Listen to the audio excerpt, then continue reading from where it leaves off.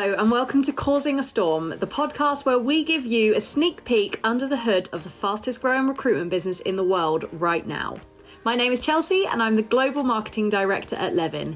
And each episode I'll be sitting down with one of our incredible team here to talk about their journeys, their learnings and their advice on what it takes to be successful in a business like ours. Today I'm talking to Sonia Peters, our Global VP of HR based out of London. Sonia joined us in the middle of 2022 to launch an internal HR function for the business, which at the time was around 400 people. Sonia has almost 20 years of experience in HR, including international roles in the fintech and wider tech sectors. Supporting the global leadership teams and our growing employee base, Sonia leads the charge in executing and continuously developing the HR strategy in order to support our crazy growth plans. Thank you so much, Sonia, for joining us in this conversation. So I'm really excited to have you on here. First up, I would love to know, as someone who's only joined the business for 6 months ago now, what was it about Levin that sold you on this role? Wow. Well, obviously it doesn't feel like 6 months ago, but if I think back to that time, I was actually on maternity leave, having just had my little boy, Max, and I was thinking about what would be the best next step for me to take. So I was going through this kind of like analysis process of, I knew what I definitely wanted, having worked for numerous organizations before, some like fun, engaging, a company that's on a journey so that they're willing to listen, try new things, maybe not so stuck in its ways. So I had lots of opportunities to look at. And when I started interviewing with Levin, I got that feeling straight away that it was part of a team that I wanted to join. So I was interviewed by Jamie Robinson, who's our COO. And yeah, he was just kind of in a very understated, muted Jamie Robinson way, was pitching the business, pitching the organization. And yeah, I really liked what he had to say about what their plans were. And I thought, wouldn't it be amazing for me to get involved in helping that business grow, like re-identify who they are and just, supporting them in that growth journey. So spoke with him, had a great chat. And that good feeling was definitely compounded when I met other people through the journey. So James Brown, our CEO, one of our non-executive directors, Vix. So meeting those types of people, I thought, my goodness, if this business has got that caliber of individuals who are also actually really down to earth, then that's something that I want to be part of as well. It was definitely the people that sold me on the role. I love that. And for those who might be listening to this, who obviously we are primarily a sales focused business, 95% of the people in our business have a sales background. What is the role of HR in a business, and specifically here? What does that mean? So I feel like if you ask 100 different HR people, you would probably get 100 different answers. So just from my perspective, the role that I see HR playing is really ambassadors and drivers for culture and engagement. I think those are the factors where HR is really integral to wrapping its arms around and making sure that that is an area of focus. So there's so many parts to like the culture and engagement piece. And I think working environment, that plays a big part in it. So how do you make someone feel engaged? Do they know what their targets are? Do they know how to reach their targets? Do they know how they're compensated against those targets? Do they know what area of support they have around them in order to help reach them? Their management support, leadership support. So I think things like that, particularly in this organization, is where HR can play a real value add role to supporting that side of the culture. And obviously that's going to bring engagement as well. And if you think about engagement, one of the things in HR we're really interested in is attrition and hopefully helping people stay. So I think you'll probably get lots of different people answer that question differently. But I think, the culture and the engagement piece, clarity of communications, I think that are some of the biggest things that HR should be involved in modern businesses. Definitely. I think there are some functions within a business, especially within something that is like a tech forward business, where it's always a bit of a buzzword of is technology going to replace this role? Is it going to be something? And HR has been one of those for a long time. Is this going to be a function that needs the human side of it when you've got so many onboarding platforms and so many sort of HR tech platforms and things like that? But exactly what you said there, like when it's a people business and culture and engagement is at the forefront of it, of course you need people. Like technology should just enhance what the role is and make it more efficient rather than anything else. And I think that's a really interesting concept, especially for, you know, some of the tech businesses that we work for as well. We do work with a lot of businesses, obviously us as an example of a recruitment business, we kind of sit on the outsourced HR recruitment talent acquisition function kind of side of it as well. So it is so interesting hearing that side of things and your approach to it all and what HR is within our business as well. I'm going to go back. We're in June 2022. You've joined the business. What has been the process for the first 6 months? What is it like joining as an HR leader, as a VP of HR, to a business that is kind of relatively established in terms of, okay, we're 3 years old, but we are 600 people, no HR function before.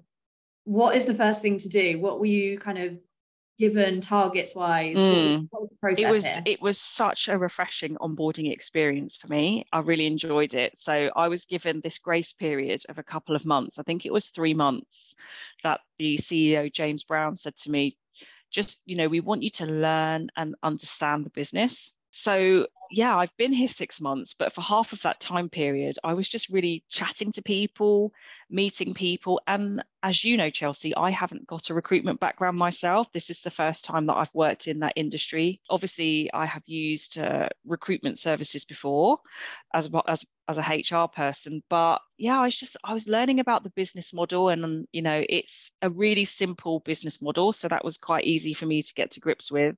But then just putting time in with some of our consultants and sitting next to them and asking them, you know, how do you do business development? And they would take me through what they do on a day-to-day basis and how do you do client calls, and then sitting with people in the commercial team, understanding a little bit more about what they do. And all the other operational parts, such as our people and performance team, our business operations, finance. Like, it was a really full-on 3 months, but I didn't actually have to deliver anything. And obviously this that is what you said so awkward. many times, Sonia. You said awkward. I was here for 3 months. I was here for 3 months. I didn't have to do anything. We needed your brain. We needed your brain. Yeah, it was definitely a very alien concept to me. And so after I was transitioning out of that 3 month period, I then was able to start building a team. So that was obviously super exciting. So it was interesting that as well, because we've never had HR within Leven before. So it was really important for me to try and decide what kind of characters that we wanted to bring in as those lead HR positions in each of the regions. So pleased to say we found some great individuals, some of them already with us in the States and in Europe, and we've got somebody joining us in the UK soon next year. Amazing. And yeah, so you know, that's been the next fun bit after the first 3 months of what's going on here, trying to figure out who are the best characters to bring in. And that's, as you would know, Chelsea, the fun thing about building a team is you're kind of overlapping strength on strength. So Definitely. You're trying to find the people with the best skill set, but also complementary skill sets, so that you're basically building a team of strategic project managers who happen to have a focus in HR and people and engagement. And then kind of what we're looking forward to doing next is kind of strategizing together. Yeah, so I think looking at the past 6 months, it's really about just been focusing on my learning, understanding the business, its makeup, and where some of the pain and the pressure points are, and then figuring out with the HR team, what can we do to help alleviate some of those stresses, smooth out some of the processes, and just focus on making this a really good working environment as we, you know, continue to grow. How does this differ from, as you said, you don't have a recruitment background, you've had a sort of tech background and worked for businesses that are a lot more established than what we are as a baby business, even if we're a big headcount. How does it differ kind of going into a role where you've basically got free reign to create whatever this strategy is, compared to something where it's already a built culture, there's already some processes in place and things like that? It is super excited, and I'm so enthused about it because in many businesses that you join, somebody's already kind of laid it out for you, and you've either got to pick it up and run with it, or pick it up and then start to unpick it, unwind it, and then put your stamp on it. So it's obviously very refreshing, and I feel very lucky to be in a position where I get to work with our leadership team, such as the CFO Hamish, to sort of look at what we feel would be good for the business as we continue to grow. So the main difference is, not being able to just have to run with somebody else's plan, but to kind of collaborate around basically some of what our biggest visions and our themes want to be in 2023, and then come up with some projects around it. It's always been interesting when you join new companies, because you kind of go through an interview process and you don't really know what it's going to be like on the other end. And I'm really pleased to say, like, this wasn't missold at all. Like, you walk in and it's basically what James and Jamie said it was going to be, like pretty much a blank canvas. And although the business is 3 years old, they've just done some fantastic things already. Like, there's so many good things which are happening already. Organically, the business has grown in the right way.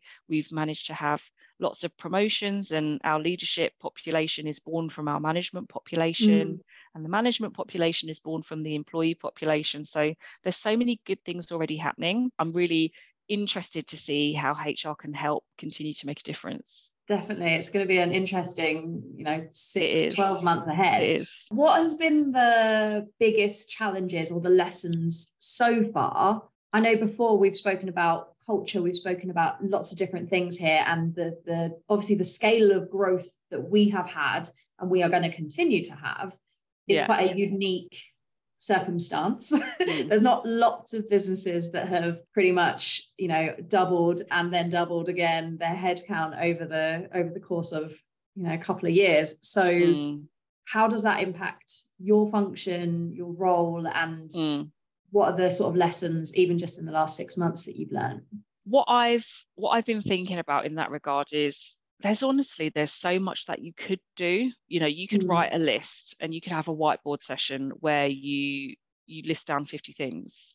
What we're going to have to really focus on is probably what are the 2 or 3 things which are going to make the biggest impact that you want to focus your resource on. Because obviously you're going to have a wish list of things that you want to do. Those things are probably going to have a cost attached to it, whether it's time or whether it's actual money. And so we kind of need to pick the things which are going to make the biggest difference. So I think that's one of the biggest lessons so far, is like, don't try and boil the ocean. Like, literally have a think about what is it that you think is going to make an impact. And part of that is really the consultation process you go through with the leadership team. So I remember being here for a couple of weeks and doing some analysis on exit interview analysis, and why is it that when people feel that they don't want to be part of the Leven journey anymore, why is it that they leave, and digging into that. And I just remember sitting down with one of our brand leaders, Kaylee Bottomley, and just going through some of that data with her, and just having a chat with her about, this is what it's telling me, what do you think about it? And the more people that you talk to, and the more that you use data to inform your decisions, you can start building up a picture of what it is today, but then how do we want to move the needle? How do we want to change that? And what are we looking for it to be like if we could have our perfect world, what would we want it to look like?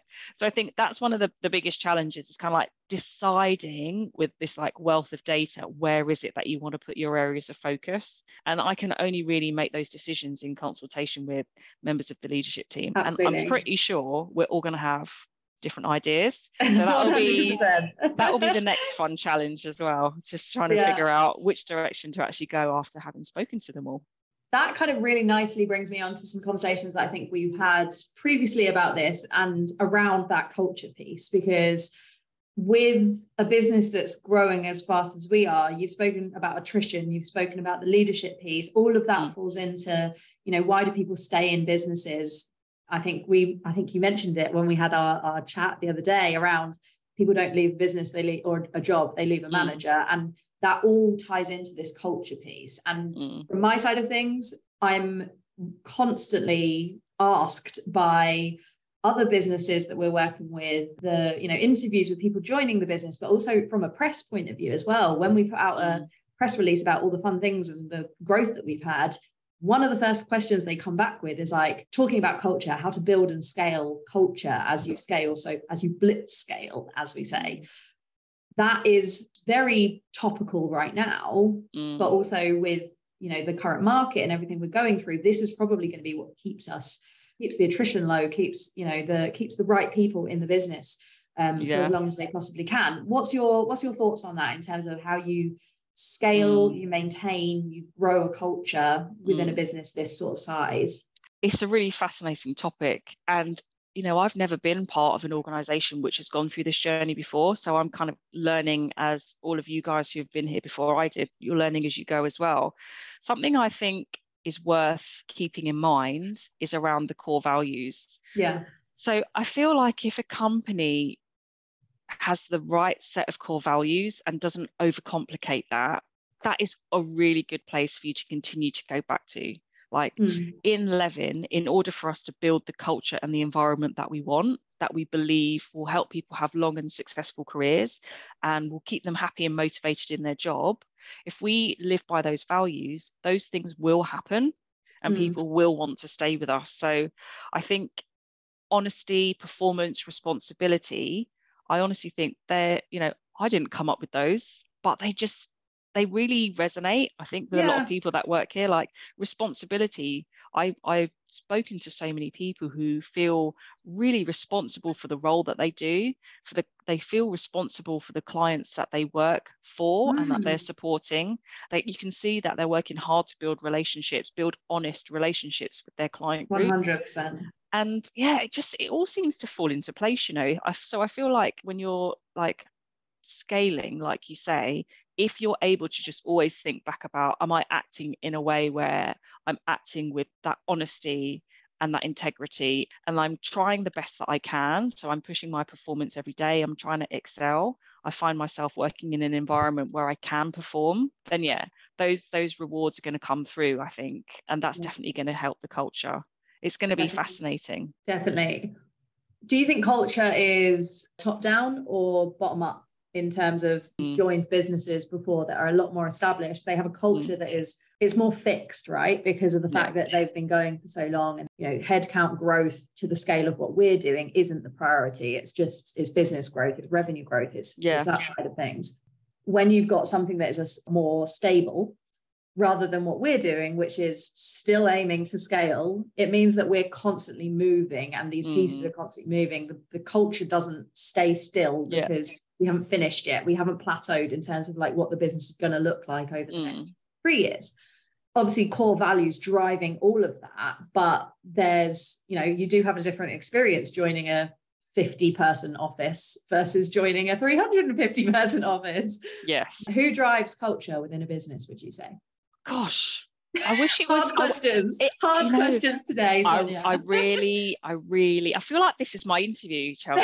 I feel you've taken me back to where I was. You've already got the job. It's fine. You've got the job. You've taken me back like 6 months ago in time. I would really like to say we'd be in a position at Levin where the culture is driven from the employees. However, given that we're in our infancy, comparing us to many other big brand names that are out there, I think the leadership have a really, really important role in being ambassadors for culture. So anybody that is in a leadership or managerial position, and that might not be even a manager of people, they have a really important part to play in the culture. And I think the more people that we see embodying those values and walking around and we look at them and we like, they are really good at what they do and they respect themselves and they respect the job that they do, it just creates that vibe. Like those are the kind of people that I want to work with. And I remember when I was in my career many years ago, I would probably unconsciously be looking out for those people because I wanted to see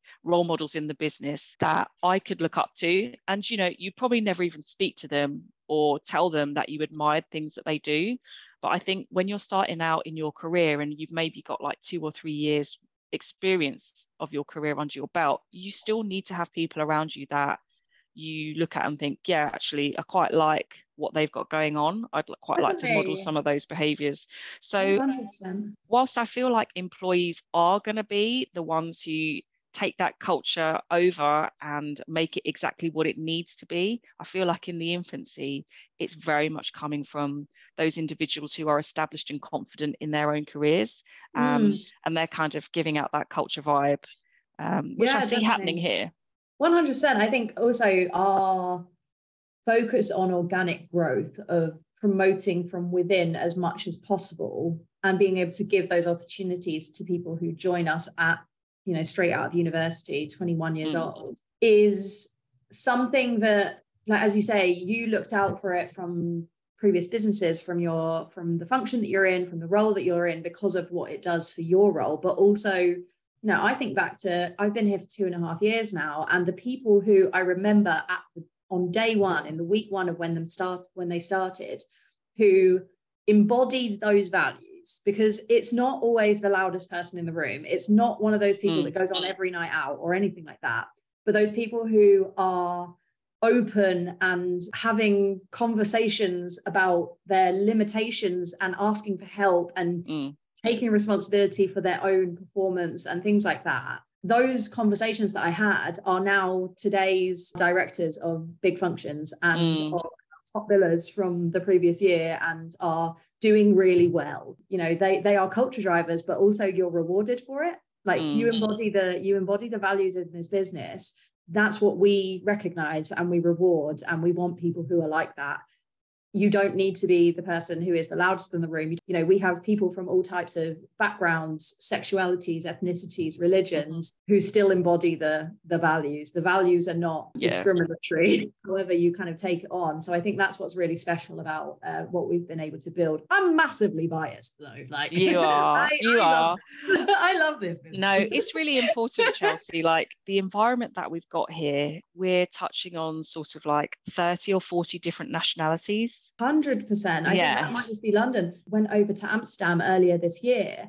Our Amsterdam office is so unbelievably multinational. I can't remember exactly what the numbers are on it. I need to double check that. But we created a little video off the back of it of people from just saying where they're from, because it was so special seeing that, because it was just the whole point of like, you can come here from anywhere. We're not hiring people with backgrounds in recruitment. Everyone brings something to the role. Sales is a people business. So you need to be able to speak to people. And if we bring in people who look like our audience that we serve, then actually we're, from a business sense, we're covering more market, right? Yeah, like that's perfect. A really sensible thing. Focus so much of our attention on Gen Z population that we hire in, right? 98% of the people that we hire in are first jobbers, whether that's a sales role or a business ops role as well. And one of the things now, as we're starting to get a bit older and people are starting to be with us for 3-4 years, obviously they're going through different stages of life now. So our benefits, opportunities, and the options that we give our people need to also kind of change with that as well. Equally, we're hiring in more senior people in functions like yourself who want different things to a 21-year-old fresh out of uni living with their friends. One of those things that we wanted to talk about, because I know that you kind of fit into this category, is that working parent piece. And how important was that? How much of your interview process, where was that mentioned? Like, what does the flexibility look like here for you? And how does Levin fit in around your life? I think it's a consideration for many businesses, and at Levin, it's going to be a growing consideration. So there are a number of working parents here. And I'm pleased to say that the environment that we've got here, which I definitely capitalised on myself, was if you need flexibility for whatever reason, you should ask for it and it will be considered. So as a working parent, I made sure that when I was looking for a job that I would be able to do a couple of days working from home. That would really allow me to support with the kind of pick up and drop off situation with having 2 children. So that was really important for me. And it really works here at Levin. So I know that we've got one dad here who likes to come in at 10 a.m. a couple of days a week so he can drop his children to school for 8:45. And then I've got a colleague today who's working from home because she wants to go and see her son's nativity play this morning. So these are real life factors. So when you take employment, other parts of your life don't stop. And I think when you're catering for a very diverse business, which we are going to be, and we are at this point in time, there are going to be some individuals who have caring responsibilities, whether that be caring responsibilities for a child or a family member. Yeah. There are reasons for them to request flexibility. And, you know, even if you don't have caring responsibilities, but you want flexibility, you should also be able to ask for that, because we want that to be an open book policy for people to kind of say what's important to them and for that to be considered. So I know that we've definitely moved in that direction. When it comes to working parents as well, and people wanting to start families with us, something that the CEO and I were talking about, which is really important to both of us, is to, as much as possible, support both working parents. So we are talking about equalising the paid time off for both parents in the situation. So typically you would have a birth parent and the other supportive partner. So both of those individuals would be able to access the same amount of paid time off in Levin, regardless of their sexual orientation or their gender, regardless of whether that child was born through childbirth or through adoption or through surrogacy. So Levin is going to be doing a lot of work around creating that inclusive environment, equalising as much as possible, where possible, and the working parenthood really plays into that as well. It's a perfect place for us to start, and it's important to many of us, as you know, people are going to progress their careers here. They're going to be asking questions about, if I was going to go off on a period of paid leave after starting a family, what does that look like when I'm off? But also, importantly, the CEO and I were talking about, what does it look like when you come back? You know, are you going to be able to still hold down that same job, feel comfortable in that role, still perform to an exceptionally high level whilst you're looking after a young family? So all of those things are important consideration. They're definitely moving in the right direction, as I say, looking at equalisation across as we go. And yeah, the more we talk about it, the more we normalize that everyone's bringing 100%. Something different to the Levin journey. And yeah, we want to take all views into consideration. Yeah, I love that. I love that it's being spoken about as well from the sort of top level. I think that's so important, that C-suite level or get involved in the conversation, even if it's, you know, there are working parents at that level as well, but also even if it's not something that they're directly right now being impacted by. So what is it over the next 12 months that you're most excited about? I know that we've touched on a couple of little things here about your team, about all these different things. What's the most exciting thing over the next 12 months? I should also say here as well, you said that 6 months, you can't believe 6 months has passed. We do believe in the thing called 11 years here. Okay. So time passes at a weird speed. It is very weird. 12 months here is like 5 years somewhere else. It is gone incredibly quickly. I can't even begin to think about what I'm going to be doing in the next 6 months, but a definite area of focus for me would be kind of like that gelling of the HR team. Like, how amazing is it that you get to bring in talented professionals from your walks of life, and yeah, just like have a chat about, you know, what's going on in Amsterdam, what's the vibe in the New York office. Let's talk about what's happening in London. And exactly as you say, Chelsea, like breaking that into themes and then making that manageable. So yeah, I'm super excited to start just having chats. I know I started off my journey just having chats with people, and 12 months in, I'm still going to be having chats with people. Paid to chat. That's a pretty good. Paid to chat. Yeah, that definitely was not in my job description, but I kind of made it an integral part of my job description. But I mean, yeah, that's pretty cool.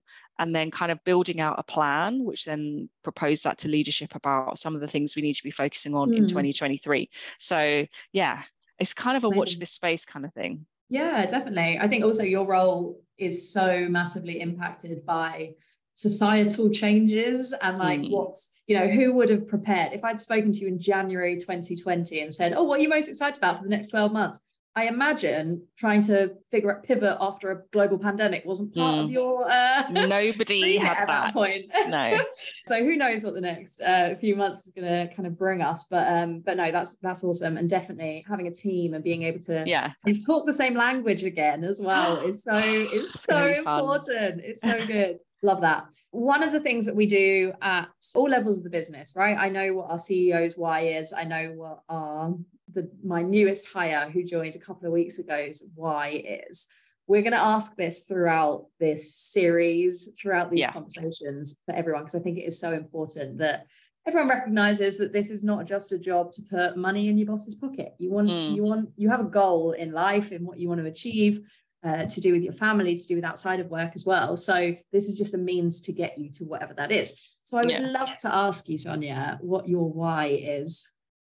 I have a very work focused why here. So I'm at a stage in my career where I've gone through lots of roles where I've wanted different things, whether it was to get me on the next rung of the ladder, whether it was to get me a pay rise to a certain amount, whether it was to get me some kind of international exposure.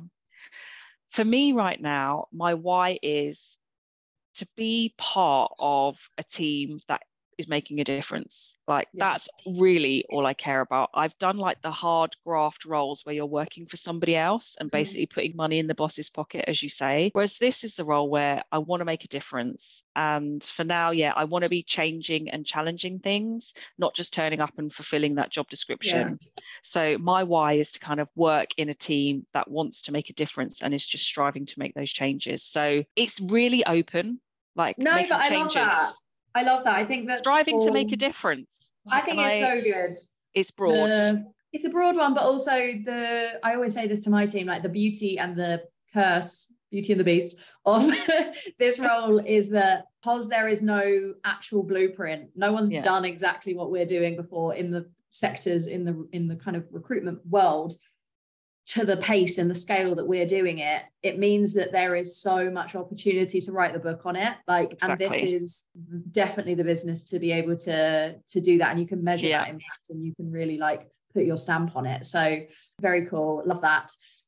And then to finish this off, again, we're closing all the conversations in the same way. And I think it's a really nice way of getting to know you a little bit, but also your, as you build out your team, as you said, we've got someone joining in London, but we've also, I think you're looking for Singapore hire a few months. What's your favorite question to ask in an interview? So my interview process is quite, as you can imagine, it's quite methodical. I've got my little interview sheet, got my questions that I always ask. And one of the questions I ask kind of like in the middle of the interview, because it can kind of change the way that the interview goes, is it's a simple one, just asking that person to tell me about a project they felt passionate about. I love that. Thank you so much. Sonia, thank you so much for speaking with me today. You're welcome. We'll speak soon. Thank you. Cheers, Chelsea.